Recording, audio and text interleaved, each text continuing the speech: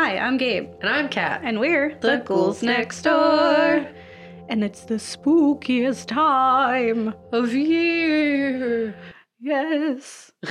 I'm the ghost of Christmas. Wait, what time of year is it? Of Halloween's past. Oh, that's good. Yes. What's this? I can't believe my eyes. Yeah. You're having a whole time today. Yeah, and you know why? Why? One, we're alone, so we can do whatever we want now. Because this is our podcast. No, I loved our guests. Yeah, our guests were amazing. We don't have any guests this month. They said such smart words. Yes. But now it's just us, listener, so you better like it. And also, we're 2 years old. Yeah, it is our 2-year anniversary during this spookiest time of the month. We've been here for 2 years. We're living, man. Yeah. Maybe we're good at it by now. We hit 10,000 listens. So. Yes. I think we're... So I think we are something. We're famous, so... Yeah. Listener, if you like us, please tell us that because we need it. And it's also our anniversary, so we just want a lot of love this month. And we're kicking off a new series, as we do, and specifically for the spookiest month, we are covering the greats. So we're talking about the horror writers who have influenced the genre. So last year we talked about Mary Shelley and H.P. Lovecraft. Yeah. Which was a good start. You were. Yeah. Right? And today we're talking about a gentleman who is kind of known as like the father or king of horror and does have a tendency to write about children in either a creepy sense or a fun sense. We're talking about Stephen King. Yeah. Get it? He's a king of horror. Steven. What's up, my man? So we thought we didn't like you that much. And now we're like, whoa, you like lived. Yeah. All right. I got different feelings now. Yes. I will say it's funny that this is happening now during our 2-year anniversary because our first episode was about it. Yeah. It was about clowns. I don't recommend anyone going back to listen to it. But it was bad. If you were to listen to it or you recall it in your distant trauma memories. You know what? I don't think clowns is bad. I think the middle after clowns. In between that and like episode 13 was bad. Clowns was good because we learned that Timmys always die. Yeah. And we learned why clowns are scary. And I think we did a good job. So I disagree. I think it was a fun thing, but it was a little weird and not structured. And it was fun. It was a lot of laughing. And being loud. 20 minutes of us just laughing maniacally. Yeah. Which that is not for everyone. It is what I love, but some people might not be about. In that episode, we were not the biggest fans of Stephen King. There were some things that we didn't agree with. And just from like it's amateur hard to agree with children orgies. Yeah. And then still don't. Still don't. But the rest is maybe kind of okay. Yeah, and I mean, that was before we donned media analysis glasses as we do now. That was our, early times. Yeah, so we didn't really look at him the way that we are looking at media now. So I think it's a good, refreshing view into what Stephen King really is. So we're going to talk about him. Hopefully it'll be stuff you don't know, or at least you'll just hear our opinions and how we came around to not hating him anymore. As we get older, we grow. We learn things. We're 2 years older, 2 years wiser. Oh, boy. Maybe 2 years from now, we'll hate him again. I don't know. We'll find out, man. That's rough. Life just keeps going on and on, and you just have to adjust. Okay. The brain is plastic. Mm-hmm. We're going to talk about trauma, because, Stephen, oh my gosh, you've lived some. That, like... Maybe in 2 years from now, we'll be like, oh, well, we tried. It's bad again. Or we'll be like, oh, no, he's doing better. He's doing good stuff. Or we just maybe understand it in a different way. Maybe we meet him and he's cool. Maybe he's cool. Maybe he's just a cool grandpa man. I don't know. We got to find out. But we learn and we grow. And now we're 2 years smarter. Yeah. Y'all. So have a listen. We tell you facts. All the facts. Hear facts. Still facts.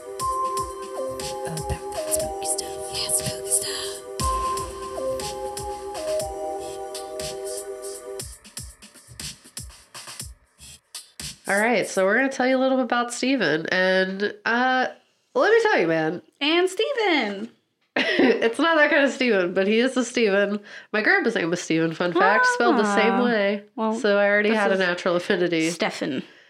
Yeah, no, it was spelled the same way. He was also Stefan. Yeah, that's what I'm saying. But, yeah, he's lived an interesting life, which I was unaware of the first time. Which is, I mean, it's pretty much, he wrote a whole book about it. Yes. It was from his mouth. He was like, yo, when I was a kid, what was that? I don't know. Stuff happened. I was there. Yeah. But I don't know. So it was really interesting because I guess I didn't really know all the stuff before I was doing this. Before we did our first episode, I didn't really have a frame of reference about what was happening.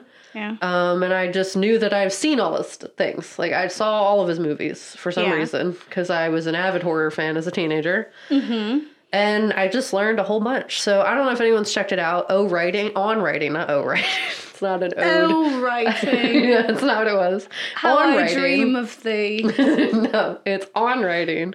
It's his memoir about his like writing process and how he's gotten to where he is and makes sense. All that fun stuff. And after reading it, you know, I'm feeling a lot like, I see you, Steven. No. You've lived, man. I had no idea. I get why you wrote the way you did, and I get why it's a lot about kids and trauma and a little bit of neglect sprinkled in there. Yeah. So, Steven's life is one filled with unattended children getting hurt, lied to, or the opposite of being told way more, or the opposite, you know, not being lied to, being told way more than they should be told when asking questions. So you're asking, like, Mom, like, what is death? And she's like, I once saw a man jump from 3 stories and splatter onto the concrete. And I remember it was green. It was like something like that. Cool, like that is something his mom told him at like 6 years old. So I Steven, man, I see you. I saw Terminator at 5. It's not the same. But you see stuff that you're not emotionally yet equipped to deal with, and it changes you subconsciously to be very different in the way that you create things. Yes. Even if you don't realize that that's what it's about. So when you think of like the conflict in Pet Sematary where it's like, should you tell the kid that the death is happening? Yeah. That's probably stemming from that. Or if you think It or Stand By Me, aka The Body, when the parents were nothing but unhelpful or not around, you'll see some parallels. Yeah. With good old mom. Yeah, parents really suck in all Stephen King worlds. Yeah. I can't think of any good parents. Yeah. No, there's not. There's not any, I don't think. No. They're just, they're all just messing it up. So, a little context for that. Yeah. This is all coming from his book. One of like the first paragraphs he's writing.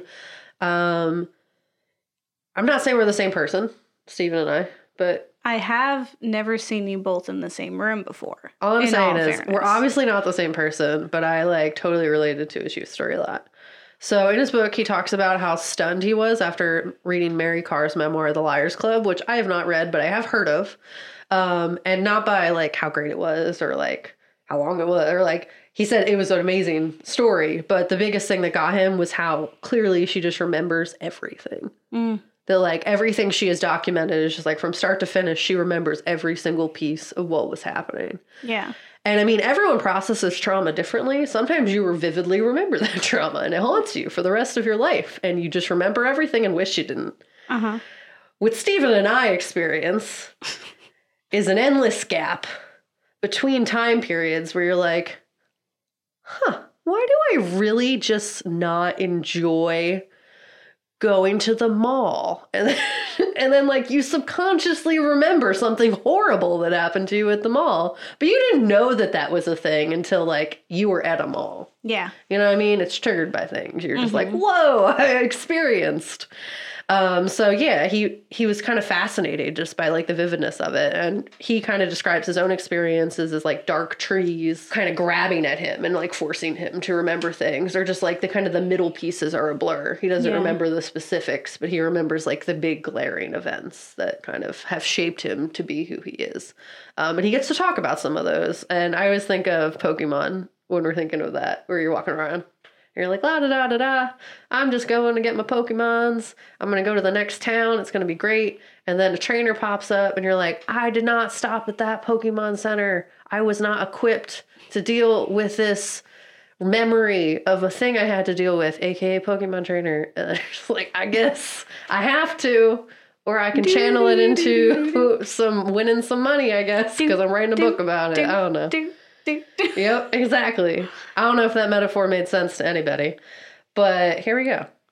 If you think about that, he kind of talks about a lot of his childhood experiences and how it just really vastly influenced who he was as a person. So if we're thinking like fast facts, who is Stephen King? Yes. He grew up in Portland, Maine, or he was born in Portland, Maine, and moved around a lot. His father left, said he was going to get cigarettes, and then never came back. I wonder if he actually said he was going to get cigarettes. Thing. I don't know if it was like... I don't know if it was that, but like, you know, he just one day was like, all right, I'm going to go make a new family. Just strolled away. Classic fathers. Never came back. And back in that time, he was, I think, born in 1945 or something around that time. Divorce was not something you just commonly experienced. Yeah. It was still very, like, taboo. Like, you did not want to be existing in a divorced household. It really just, like, was a hard thing to deal with. It was one of, like, the most traumatizing things. Work enough. Yeah. So he describes like kind of being like shipped around. He says that his mom, he doesn't know this for a fact, but his mom farmed him off and his brother like to her one of the mom's sisters because like she just couldn't deal with these children. Yeah. Which happens. It's better than putting them in a system of some sort. Facts. Keep it in the family. Yeah, I mean, so it's, you know, he's moving around a lot. He's been to Indiana. He's been to Colorado. You know, he's not really staying in one spot for too long. And he had a lot of really fun stories. Apparently his first memory was dropping a cinder block filled with hornets on his toes at 2 years old because he was trying to be a strong man. And the first memory he has is this pain of the hornet stinging his ear. Yeah. And then the immediate following pain of the cinder block crushing all his toes. But yeah, he was just experiencing nothing but like really incompetent adults or just like adults who really just didn't understand that kids needed to be protected. So mom was working obviously because she's a single mom and she had to. So she had to hire a lot of babysitters. And he remembers one specifically feeding him 7 eggs and then him vomiting those 7 eggs up. The girl locking him in the closet for a very long time, at which point he threw up all over his mom's clothes. And fell asleep in his own vomit. And then that babysitter was fired because she was asleep on the couch while he was locked in the closet. Yeah. He also remembers his 6-year-old brother climbing on a roof, and they got evicted because of this. Climbing on a roof, and Stephen watching from like the bathroom being like, I hope my brother doesn't die. Normal stuff. Really chill, you know? Really typical not watched kid stuff that influenced kind of a lot of his stories about non-watched kids getting severely injured or hurt or just like messed up because their parents are not around. Yeah. And it's like that tough mix between like you forgive them but also it's like, I'm kind of messed up now, Mom. Yeah. I don't remember why, but I know I am. And his mom was also very honest with him. So it kind of goes back to that like story I was telling about the mom talking vividly about the deaths that she had witnessed. Honestly to him as he was getting ready for bed. When he asked her about like what death was. And she basically told her about 2 experiences. One where a 14-year-old girl drowned and she could hear her screaming until she was dead. And then also about a sailor who jumped to his death. And she described the blood that came out of him as green. And it like really messed her up emotionally, I guess. She said the stuff came out of him was green. I have never forgotten it. And she said that to a 6-year-old child. 6-year-old child. And then as it, went on, a large part, whatever his childhood was, he was locked in closets. He was hearing horrific stories. He was also very sick as a child, so he had a lot of like really stressful interactions with doctors and doctors lying to him, telling him things weren't going to hurt, and then they did. Yeah. And just like not trusting adults. He apparently, I remember when we were watching that video of 101 Stephen King facts. Mm-hmm. It was saying he witnessed someone get hit by a train Yeah. and doesn't remember it. Yeah. There's a lot of his childhood. He almost died just as a adult person. Yeah, he got in a getting hit by a horrific car car. crash. And he actually said that the car crash was less painful than the doctor visits he had because they had to stick a needle into his ear. Yeah. And he said nothing was more painful than them draining his ear, even that horrific car crash compared, but not as long. Yeah. So he lived, man. That's all I got about Stephen. And you can check out his website. He has a lot of like fast facts that are a little more, I guess, like what you would expect of Wikipedia or a little biography thing. But Yeah. yeah. Well, I'd also say, because there's, you, when we were discussing this, talked about his mom having read his stories. Oh, yeah. It was the cutest story in the world. So mom gave him, so she showed her stories and he like copied off of one. And she was like, this is really good. Did you do this? And he was like, well, I'm not going to lie. Like, I did copy a lot of it. And then she was like, the next one you write, don't copy it. Yeah. Make it yours. You could make it even better than theirs. And then he wrote this little story about like animals driving around to help kids. Yeah. And he gave it to his mom and she was like, this is so good. And she bought 4 copies of it. She gave him 4 quarters. Nice. And then sent each copy to You know how her much sisters. bubblegum that is? I know, but it was so cute. He sent it to each of his sisters. That's so cute. And it was like, that was his first sale. Yeah. He's like, I could be an author. My mom believes in me. Aw. She neglects me a bunch, but she believes. She was busy. She was busy. She was trying. Single mom. She was trying, man. Yeah, I would say he's there's a shout out to his wife Tabitha as well. One, I found it very interesting that they were still together for so long, and that because I just feel like that's just a normal thing that you hear about. Yeah, she actually wrote the biography on his website. Nice. It says like first written by Tabitha and edited by some other person. Oh, but, that's It's cute. cute that like she wrote it. Well, I mean, she was like one of the first people to read his short stories in college, and had even like given him a typewriter and like essentially had him not take like higher paying jobs so that he would be then doing those jobs instead of writing. And it's kind of like specifically we're going to be That's some talking. ride or die. Yeah, That's right? beautiful. She like made these sacrifices and like worked harder, and it kind of reminds me. We're gonna talk about Pet Sematary a bit, and also it. And in Pet Sematary, that wife feels very like that family feels very much like I got a glimpse into Steven's own family. Yeah. And in that, his wife in that is so much like that. Like she struggled in work so that he would become a doctor, and she like believes in him, and she's like sensitive and misunderstood and stuff. And even apparently she was the one who actually discovered the Carrie book, his first book. Yeah, and really encouraged him, right? Yeah, she like was like, no, you need to keep doing this. And that's the one that did it. Yeah, That that's got him the kickoff. the Yeah. big name. Yeah. And yeah, I would say he really puts his personal experiences into his work. And what I found in doing this research is that I apparently do like Stephen King. Yeah. I didn't know. Same. I didn't know either. Well, apparently, like you said, I've watched a lot of his movies, but I've also read a lot of his pieces. I've read like The Stand and It and Pet Sematary now.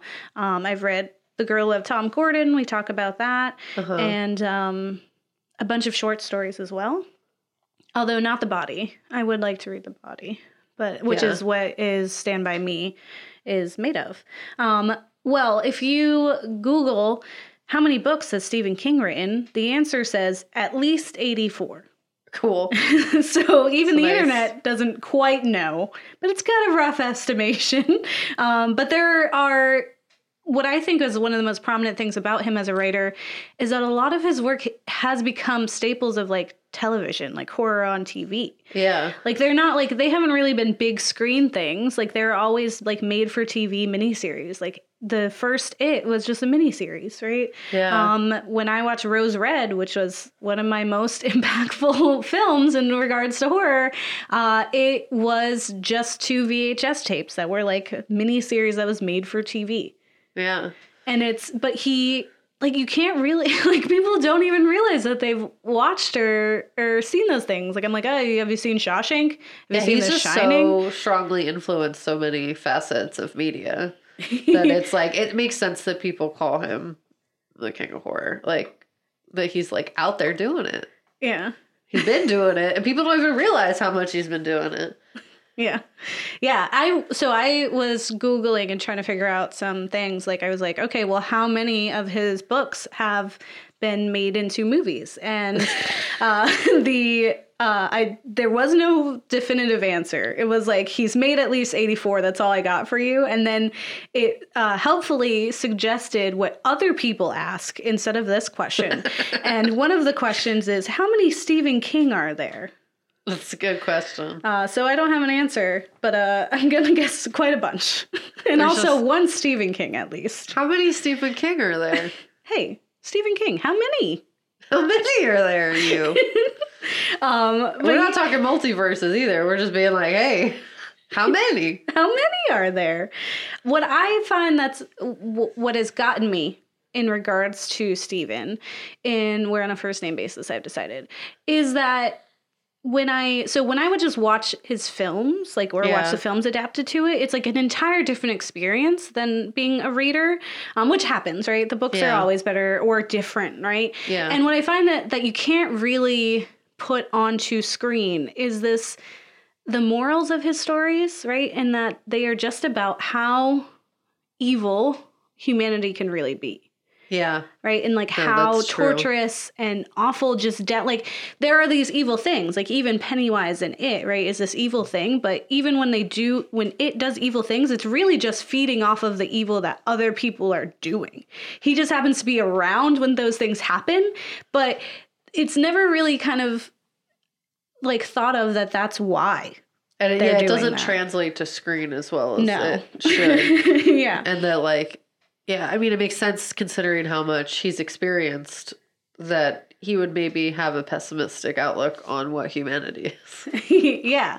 But I think what's also really great in regards to the film adaptations is that they are really fun stories. Like, they're wild stories. Like, think about Christine or Cujo. Like, those are wild. Like, Carrie is even like a crazy ride to be in, right? Yeah. And it's really fun. Yeah, they're just kind of fun to adapt, right? And I read It, which is, you can tell it was a labor of love because that's a very long novel. My brain doesn't do reading, so. But the book is better than the film, and for a lot of reasons. Outside of the child orgy, but continue. Yes, absolutely. That's just like goes without saying. Yeah, I'm sorry. I just want to make sure it was said though.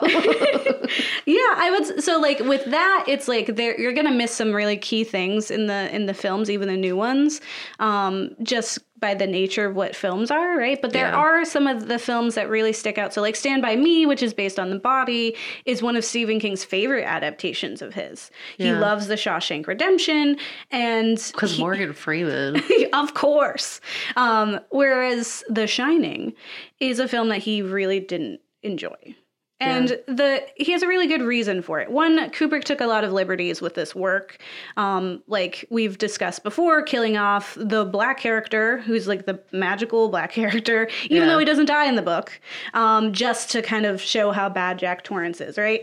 But there's a big part of it is that we don't see a growth or an arc in Jack, right? And the thing about Stephen King's novels is that they are very much about the people who are doing things and experiencing trauma and like dealing with their own demons. With the character that we see with Jack Nicholson, he's just always kind of unhinged, and we always kind of know that that's what he's going to be. And so we kind of lose like the abrupt twist of like someone just being unhinged and committing abuse. Like it's hard for us to believe that family would have dealt with that for like as long as they did, when we don't see like the descent into that. Yeah. It just like dehumanizes the characters more so than I guess reading allows, because they're long books. Yeah. Well, and I can't remember the exact quote, but I was reading like this like review from Stephen King about The Shining, and he definitely says like he admires Kubrick as an artist and thought it was a fun movie to watch and it was artistic. But he was like, the movie is just like this man in that it's all surface. Like there's no depth. There's nothing it's just all this like crazy colors and weird things happening in a house or a hotel with nothing underneath, which is completely robbing the story of what Stephen King is, right? Yeah. And so he just felt like it really did it. So in reading that, like his reaction to it, I have never ever been inclined to watch The Shining. It just seemed like the kind of movie I don't want to see. And I still don't want to see it. But I do really want to read the book now. Because now that I know that's not what it's about, I'm like, sign me up. I'm about to read that. And I'm going to read Dr. Sleep, and I'm going to get ready for Mike Flanagan. But the way he feels about that is the way that I feel about the way that Stanley is portrayed from the It series. You know what? I'll talk about it when we talk about It, because I really, really want to talk about Stanley. But I think the last kind of thing that I want to say is that, you know, he talks about some of the evil things in the world. He creates really fun and stressful and exciting environments, but he also has this tinge of like hope and inspiration in there, specifically in regards to children. So with this idea of like having all these different kids who have some semblance of the shining, right? The shine, right? And some connection and through their innocence and despite the abuse that they have, are able to like fight these things that are completely out of like their range of fighting. Like all of the kids in the Losers Club, you have Danny from The Shining, and even Ellie from Pet Sematary in the book has a bit of shine happening. And so like and Carrie, you know, like she was able to finally fight back against like her trauma and abuse as well. But it's always these kids who through their innocence and defiance of the environments that they're growing up in are able to fight back on these really like tormenting prehistoric like demented beings that otherwise no adult could really fight. Like the kids in Losers Club, when they were adults and came back in the book, they have to like essentially put themselves in the mindset of kids again in order to fight back. They couldn't do it as adults. And that's kind of like where I think his stories all have, you know, a thread, right? The same kind of like feelings. There's other things like The Stand, there's the Dark Tower series and things like that. But a lot of the ones that we really like are drawn to as a horror like community are those that are like kids fighting back. Films.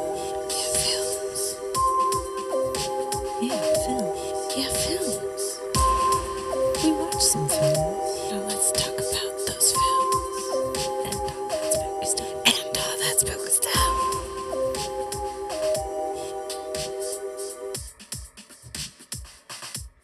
So we watch stuff. As we do. This one was tough because we, again, like we mentioned, we've watched a lot of his stuff. And so it was like, it was hard to be like, which one are we going to talk about? So I figured we could talk about two that had come out this year. One has been a really great year for horror. Which has been fun.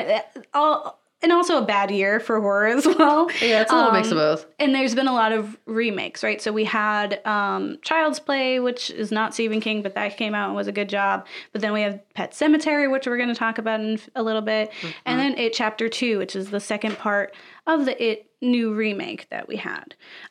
So for people who are unfamiliar, It Chapter 2 came out this year. It's directed by Andy Muschietti.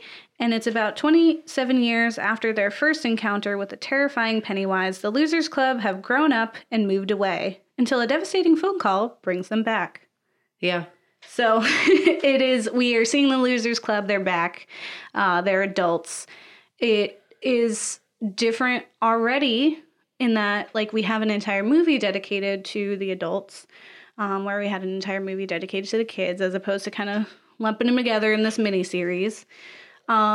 We had some famous faces, which I was not excited about, and still wasn't like when I left. I wasn't. The only one that did well was Bill Hader. Bill Hader did a great job. Yeah, but I wouldn't say he's a famous face. Like, but I was so invested in his life. I was like, I need him to find happiness. Yeah. I was very invested in his character. And he was the funny character when he was a kid. He was the kid who always just said the rudest Richie stuff. is one of my favorites. Richie was a trip, and I loved him. Yeah, and Finn Wolfhard did an amazing job as young schooler. Richie. Yeah, there's some differences with this in reference to, like, time period, right? So, like, the original book and the original miniseries take place in the 80s when they're kids. Uh-huh. And then to like, and then they're like in the not like, I guess 90 something when they're adults. Whereas this one, they were, or no, they were in the 50s. That's what it was. And they were 80s when they were like, or something like that. When they were adults. Yeah. It was like 50s, 60s time because it was way more loose with like being patrolled and having an understanding of stranger danger and trauma and all of that. And so then they were like in the 90s-ish time when they were adults. Yeah. So with this one, the kids were in the 80s. Yeah. And now they're in today's time as adults, which is kind of different in a way to like explain how they're just leaving their bikes in the street. But in the 80s, we still had like latchkey kids who were still free to go and do things and end up on milk cartons. Yeah. So there was a bit of that. But yeah, Bill Hader did a really great job. Yeah. I love he was a standout character. I think James McAvoy has done better acting in literally anything else. I feel like, I don't know if it was the direction, what we were doing. But I feel like he really lost the excitement that is Bill Denbrough. Yeah. And like the leader quality, he just kind of felt like he was a little He was lost. my least favorite. Bev was my least favorite, unfortunately. Yes. And then he was my second least favorite. I liked Eddie. Yes. Eddie's character, I thought he was great. Yes. He looked exactly like the child And that's because version. they didn't pick just some pretty face that people know. I think it was his dad. Like, it has to be that child's dad. He looks exactly like him. And then Bill Hader looked a lot like Richie. Like, even... He just did a good job, like, portraying that energy, I guess, even. It was just, he did have this, he had the same kind of, like, I believe that Finn Wolfhard's Richie would grow up to be him, right? Yeah. I was upset when I heard that Jessica Chastain was playing Bev from the very beginning. When that came out and people were like, oh, good. I was like, one, it's like we have other ginger women in the world, that could get this job and look more like the kid that was there before. Like, why aren't we giving other, like, actors an opportunity? That was, like, my one thing. It was like, I enjoy that there's a trend in a lot of Stephen King's, like, movies where he uses actors who aren't super big. Yeah. And both the actors who are very well known did not do a good job. Yeah, she just... It stinks because she just really didn't do a good service to Bev. Like, Bev was such a character in the first one. That girl is so talented. Yeah, the actress, the kid actress that played Bev. Yeah, she did an amazing job. And it just felt really... The child actress outshined the adult actress. Yeah, like, she just really didn't do as good as she could have. Yeah, and I think a part of it is that Jessica Chastain feels very strongly that, like, we don't need any more women abuse on screen, and I get that. But if that's the case, then we shouldn't be remaking a Stephen King novel. Because a part of, like, Bev's challenges is that, like, she came from an abusive home and she ended up in an abusive home, right? And that's, like, how that is. Like, the same thing with, like, Eddie came from, like, that abusive mom who's super needy, and then he ends up with a woman who actually, fun fact, is played by the same actor who played his mom, plays his wife in the new one. Which is just really funny. Really wanted to drive it home that it's cyclical, right? Yeah. And it's, like, that's, like, a really important part, and that's kind of where Bev's strength comes from, that despite that, she, like, fights back and has, like, strength. And she is, like, in the book, she's the one who's using the slingshot to fight him and is actually, like, doing the force behind, like, hurting him. Whereas in this, she was just kind of, like, weird, and... She did fight back, but it's just, like, it wasn't... Her emotion, she didn't express enough of the emotions behind it. Like, I just didn't really relate to her. Like, I just didn't feel like that was the same character. Yeah. Like, I just she was like a leaving wisp of her. Yeah, because it's like Bev in the first film was just such a strong presence. She had such a unique personality. And you just felt everything that she was feeling. Like, she was a really good job at, like, portraying the emotions that someone in that situation would feel. Yeah. And she did not do that in the second one. The second one, she was just very monotone, the same all the time. Yeah. She did fight back against her abusive husband, but like... very minimally, because she didn't want to spend a lot of time on that. And so we immediately left that situation, and then she was off doing something. And she was always just, like, a really minor tool And then, like, there was the love triangle that was unnecessary. And there's just a lot of things in there that I felt like I didn't care about because this wasn't my Bev. Like, when I was watching, I was like, who is this woman? The emotionalness was not, like, I did not relate empathetically as much as I did from the first film. And it just wasn't good. Yeah, there's another thing that people might be thinking about when they have viewed it is that the first scene that we have in It Chapter 2 is where a young man who is gay is assaulted and then thrown over a bridge. So again, spoilers, you know how this works. I turned to Gabe and I was like, do we need to leave? And then she was like, wait, no. Just, it's a part of it. Yeah. There's a reason this exists. And the thing is, so that scene is in the book. And I remember there's a lot of scenes in the book that are not in this film that could have been there to really flesh out that people are awful. And it's strange to me that they chose this one.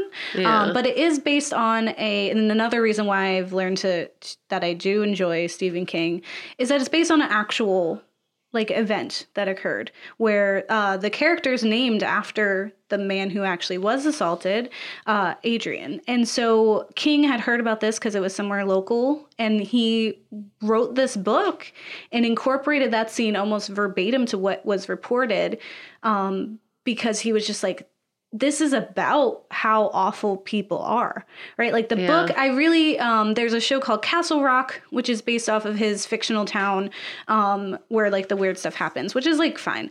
It's a fun show. It has Pennywise in it, the new Pennywise, Bill Skarsgård. Yeah. But I want to see, like when I think of a remake of it, is I would like to see it about Derry and not really about the kids at all. And that Derry was like, you see racism. There's the whole, the Black Spot, which is a club, a dance club that all of the people of color would flock to for like to feel safe. Yeah. And they ended up getting locked in there, and then it burnt down with people in it. There are like explosions. There's multiple ways in which kids are just dying from awful things, like falling into things. There's the bullies in that story are way worse. Like like in the films and the miniseries, when we see like the bullies, they're like kind of bad, right? But then we kind of believe like Pennywise took over them and then made them worse. But in the book, it's like they're already very, very, like one murdered his brother, and then the other murdered Mike's dog, and his like father has been like abusing that family because they're the only black family. Yeah. And he was already so evil that it's more of like Pennywise was like, oh, you're already bad. I'm just kind of like helping you along, as opposed to like, I'm making you this. Like I'm taking advantage of you, right? Which is like what you get in those ways. But there's like, what I think is really the biggest part and difference between like the books and the movie is that like the movies are like, here's some kids fighting their fears, right? Yeah. And what we found in our first episode in diving into It Chapter 1 was that this isn't like, media isn't what it seems all the time, right? Like what we're really seeing is kids who are struggling with trauma. Like one kid's brother disappears and is missing, and another is, suffering from Munchausen by proxy. Another, has confidence issues and deals with stress and trauma with humor, right? I think in this, there's a spoiler in that they make Bill Hader's character gay in it. And my hypothesis in making him very, like him being the character everyone loves, be the gay one, is because they wanted to kind of like have a good foil to the fact that they started their film with such a very, with gay violence. Yeah. Like, like violence against these, already, harmed community, right? And so they thought like, okay, but if we do this, because in the books it's like there's hints that Eddie might have feelings for Richie, and Richie does feel emotional about because Eddie does die. Spoilers again in the movie and in the book. In this, they made it very much like Richie had always loved him, which is fine. But I did think it was a very specific kind of route to go. Essentially, like, so not having the Black Spot and having that racism and the inherent evil of this town incorporated in the first film. Yeah. And then choosing to have this one spot of violence of the town be that is where I feel like is the problem, right? Yeah. Because I agree, yeah. that's never because they didn't set it up appropriately. Where like in the book it is set up because all that awfulness is always happening, and Derry is just a kind of a bad place to be. Yes. And you don't want to live there. It's bad. Yes. But yeah, in the films it was not. It wasn't about the town in the film. So to choose that, it does seem disconnected for anyone who does not know the films or the book, right? So like you're watching that, you're like, why all like what does this have to do with kids being murdered, right? Like it makes no sense. Or like if you were reading the book, it's just that is something that is actively it's just happening. Another awful thing you're reading. I didn't feel like it really should have been there. Because when I saw it, I was like, oh, are we going to show all the bad stuff that happened then? And it didn't. It was very glossed over that the town was evil, essentially. Or that people are evil, right? And then the other thing that was not portrayed effectively on screen and never really is the character of Stanley. So I'm going to go on just a brief tangent. Go ahead. So only because I feel very, very strongly about him. So in the book, Stanley is incredibly charming. He's like witty and fun. He's like, I just envisioned, like, I was like, I would have had the biggest crush on this kid when I was a kid, like the way that he was written. He makes jokes at his own like expense for being Jewish, and he's not at all the way that he's portrayed as this like scrawny, scared kid who's like, of course that one is the one who commits suicide, right? Like, when you, and in both films, they had to portray him as this weak person because it makes us believe easier that he would do that. Whereas which is also just a larger issue of misperception of what suicide actually is and what it means. But when it comes to Stephen King's novel, It, Stanley is not that at all. Stanley's a very strong character, and he is multifaceted, right? And what I thought was very interesting in his perception of Pennywise versus everyone else's is that the problem that he had with it was that the existence of it and Pennywise and this other creature, this being from forever, has completely like penetrated his belief in how the world works. Yeah. Like his entire understanding of existence and like what is real is completely warped. Like he has his religion and it cannot exist parallel to something like it. Yeah. And so it completely breaks him mentally. And he is fighting back at trying to like not accept its existence because it is breaking him. Yeah. And so like he does become this opposition for a lot of it because he's like, I cannot. Like he is really having like a breakdown because it just totally derails him. Whereas the kids are like, okay, there's this crazy thing, we have to fight it. He's like, no, you don't understand. Like, what is this? Are you looking at what that is? It's not just a clown. It's not just a monster. It's not just a big spider in the sewers.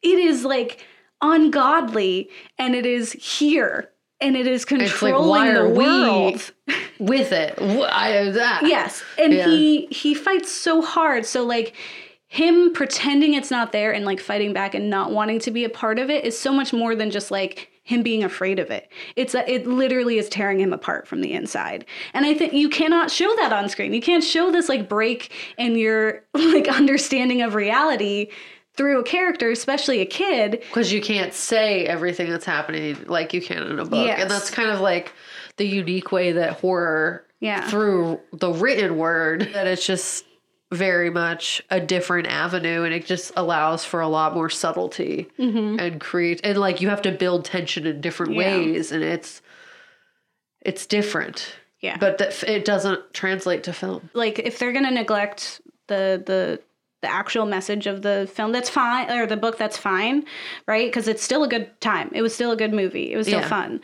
And it's okay. That's why I think like Stand By Me does so well, because there's narration in the beginning and end, right? So we get a little bit of the internal like narration of a character without having to like try to show that through someone's face, right? Like, so we have to make Stanley scared. But we also wanted to talk about something else. Yeah, so we also watched Pet Sematary, the new one.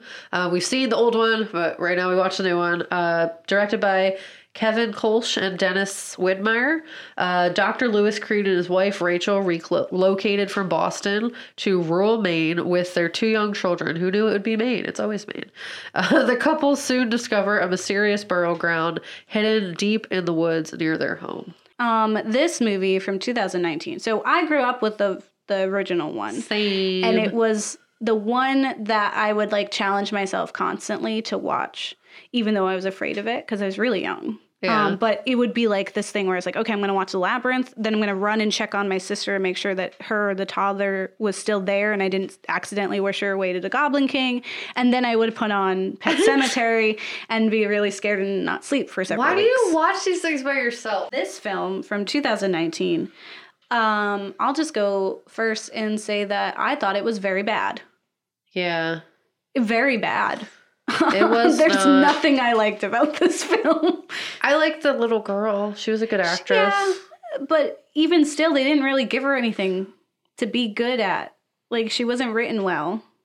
And it was, like, nothing mattered. Like, I didn't buy into any of the motives. I didn't, like, Judd was barely there. Like, things were just happening. When, spoilers, he died. Yes.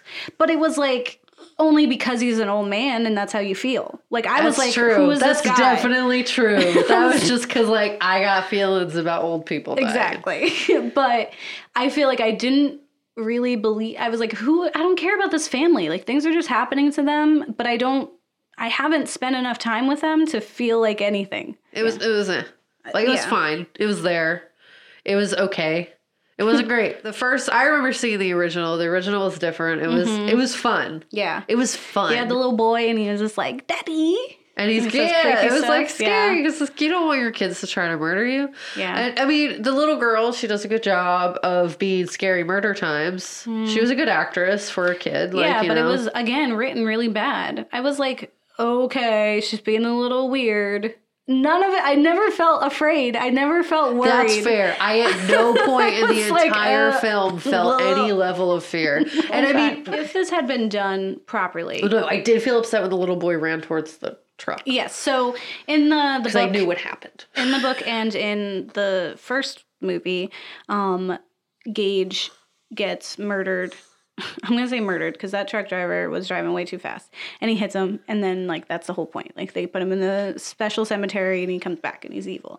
In this, they wanted to do this twist. Because everyone thought Gage was going to die. Yeah, they definitely set it up for that. But then it turned out that it was Ellie who died. And their excuse for that was that you can't really get kids who are as young as Gage is supposed to be to say the things that Gage in the film or in the book says, which is very true because Gage in the book says some things. I just think they lost a lot of the fun that was there. So they tried to make it more of a drama. Mm-hmm. Like, it was very much about how do we communicate death to our children, which I mean, I definitely felt like the themes of Stephen's existence through that.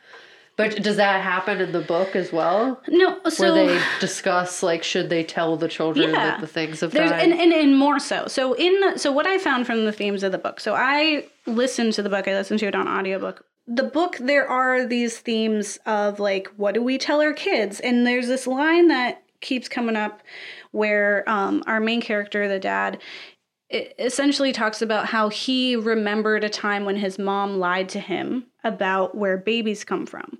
Yes. And he never forgave her after that.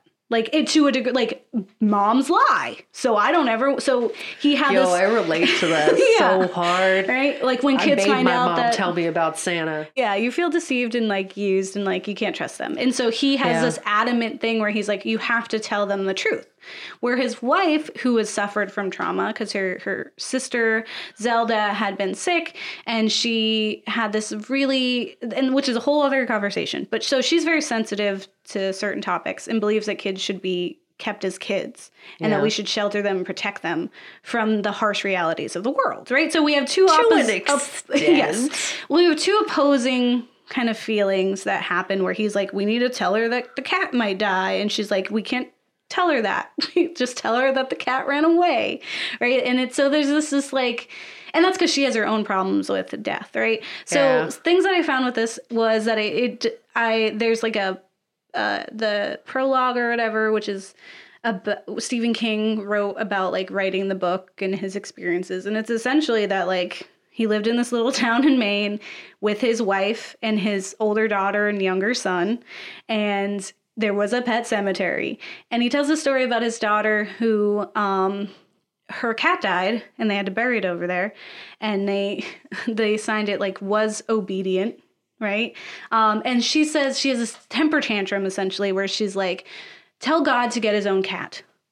This is my cat. God can have his own cat, right? Like she's just so mad that God took her cat away, which is incorporated. That happens in there. Because it's a great line, right? Yeah. The way that his wife is portrayed is like, this guy just doesn't get his wife and he never cares to get her. And he's just a bad dude. Like, not bad. Like, he's just bad at being like a good dude, essentially. Like, he's just there. Well, he maybe just doesn't know how to be a supportive husband. Yeah, absolutely. And he's very accustomed to being supported, but not supporting back. Yeah, and she definitely supports him and goes through this, and he's never really honest with her. And I feel like he's always in a fight, and he just, when she gets mad, he's just waiting for her to stop being mad instead of being like, let's talk about it. And so, like, to me, I was like, oh, which here is goes the opposite of what you're suggesting to do with the kids. So, like, exactly. When I was reading this, I was just like, oh, here goes again, writing bad women, right? But then I was like, I mean, like, this is what he does. He wrote, all the characters are bad to some degree, right? Yeah. Like, that's just what they are.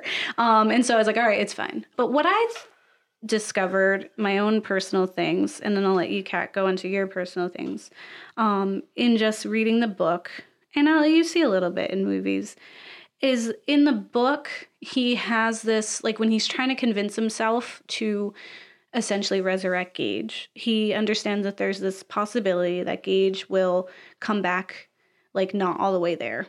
Right. Yeah. And he uses the R word because it's the old times. Yep. And he uses a lot and it hurt. But it was just like, okay, well, if he does come out that way, that's fine. I'll still love him. Right. Yeah. And when he finally said it, I was like, okay, good. He's saying it. Because to me, the existence of the pet cemetery and the capacity of like bringing things back to life and sometimes dead is better mentality really rubbed me the wrong way. Because what that seemed to me in the way that I see Rachel and her experiences with Zelda and this like having the trauma of like taking care of a person was this kind of like what we discussed in our disability episode where it was like, oh, because they're different or they're disabled, then they don't deserve to live because they're a burden on their family.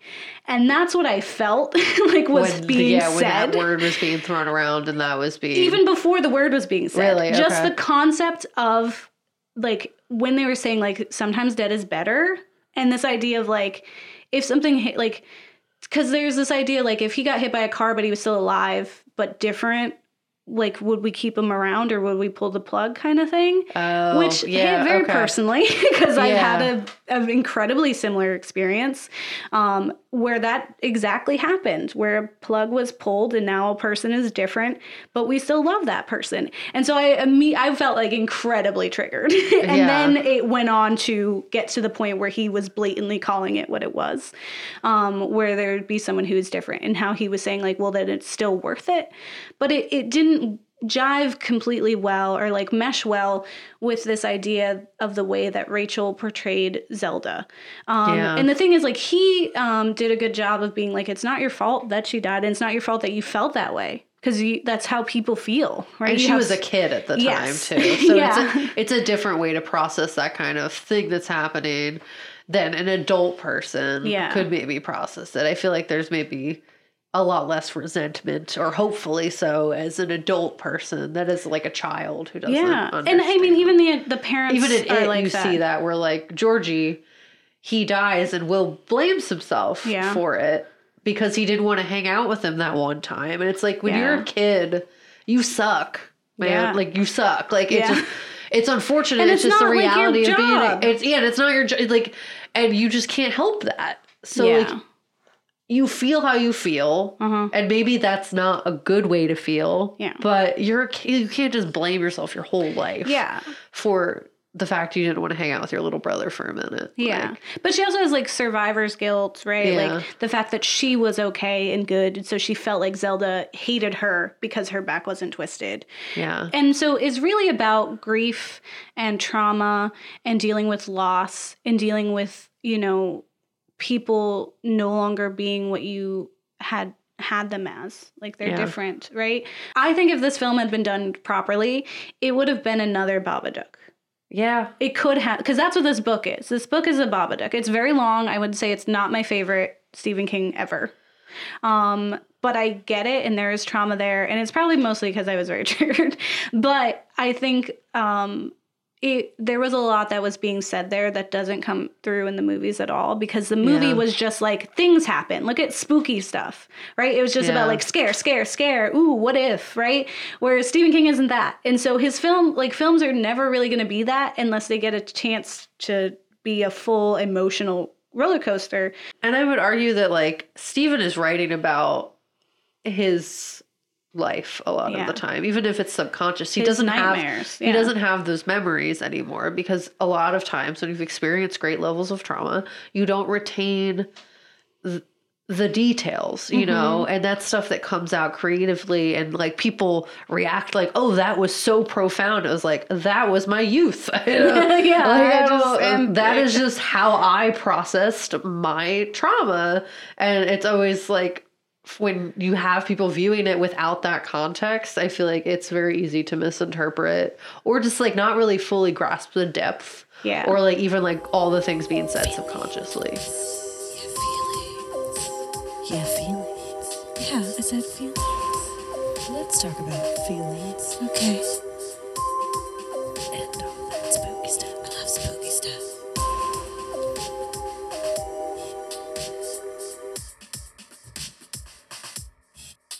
All right. So if we like it, it's God Can Get His Own Cat, which I feel very wholeheartedly. God Can Get His Own Cat. I feel very strongly about that. And if we don't like it, it was good enough for Georgie. Wow. All right, Pennywise. Yeah, when Pennywise... We get it, you're eating some kids, but that's, ooh. Yeah. Everyone else had that reaction. Yeah. I feel like we're just like, wow, okay. That was a little too far.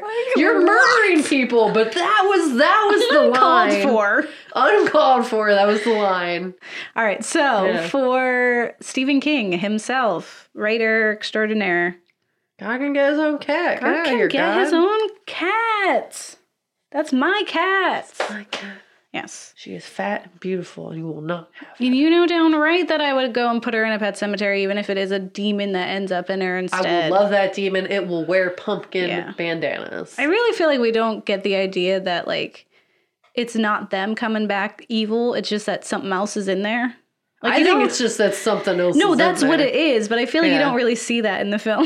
Yeah, no, it's just kind of like, oh, she's weird now, but in the book, it's like still my baby. Something's walking around, and it comes back like a few times. Like, it's crazy. And the big thing is like, I want to take more of these baby bodies and fill them with whatever this evil thing is.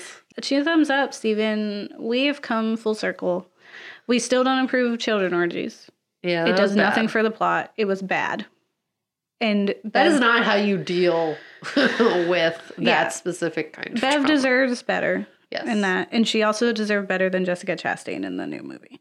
What about for It Chapter 2? Wow. Oh, Pennywise. I can't believe you said that. It was good enough for Georgie. That's real rude. I liked Bill Hader.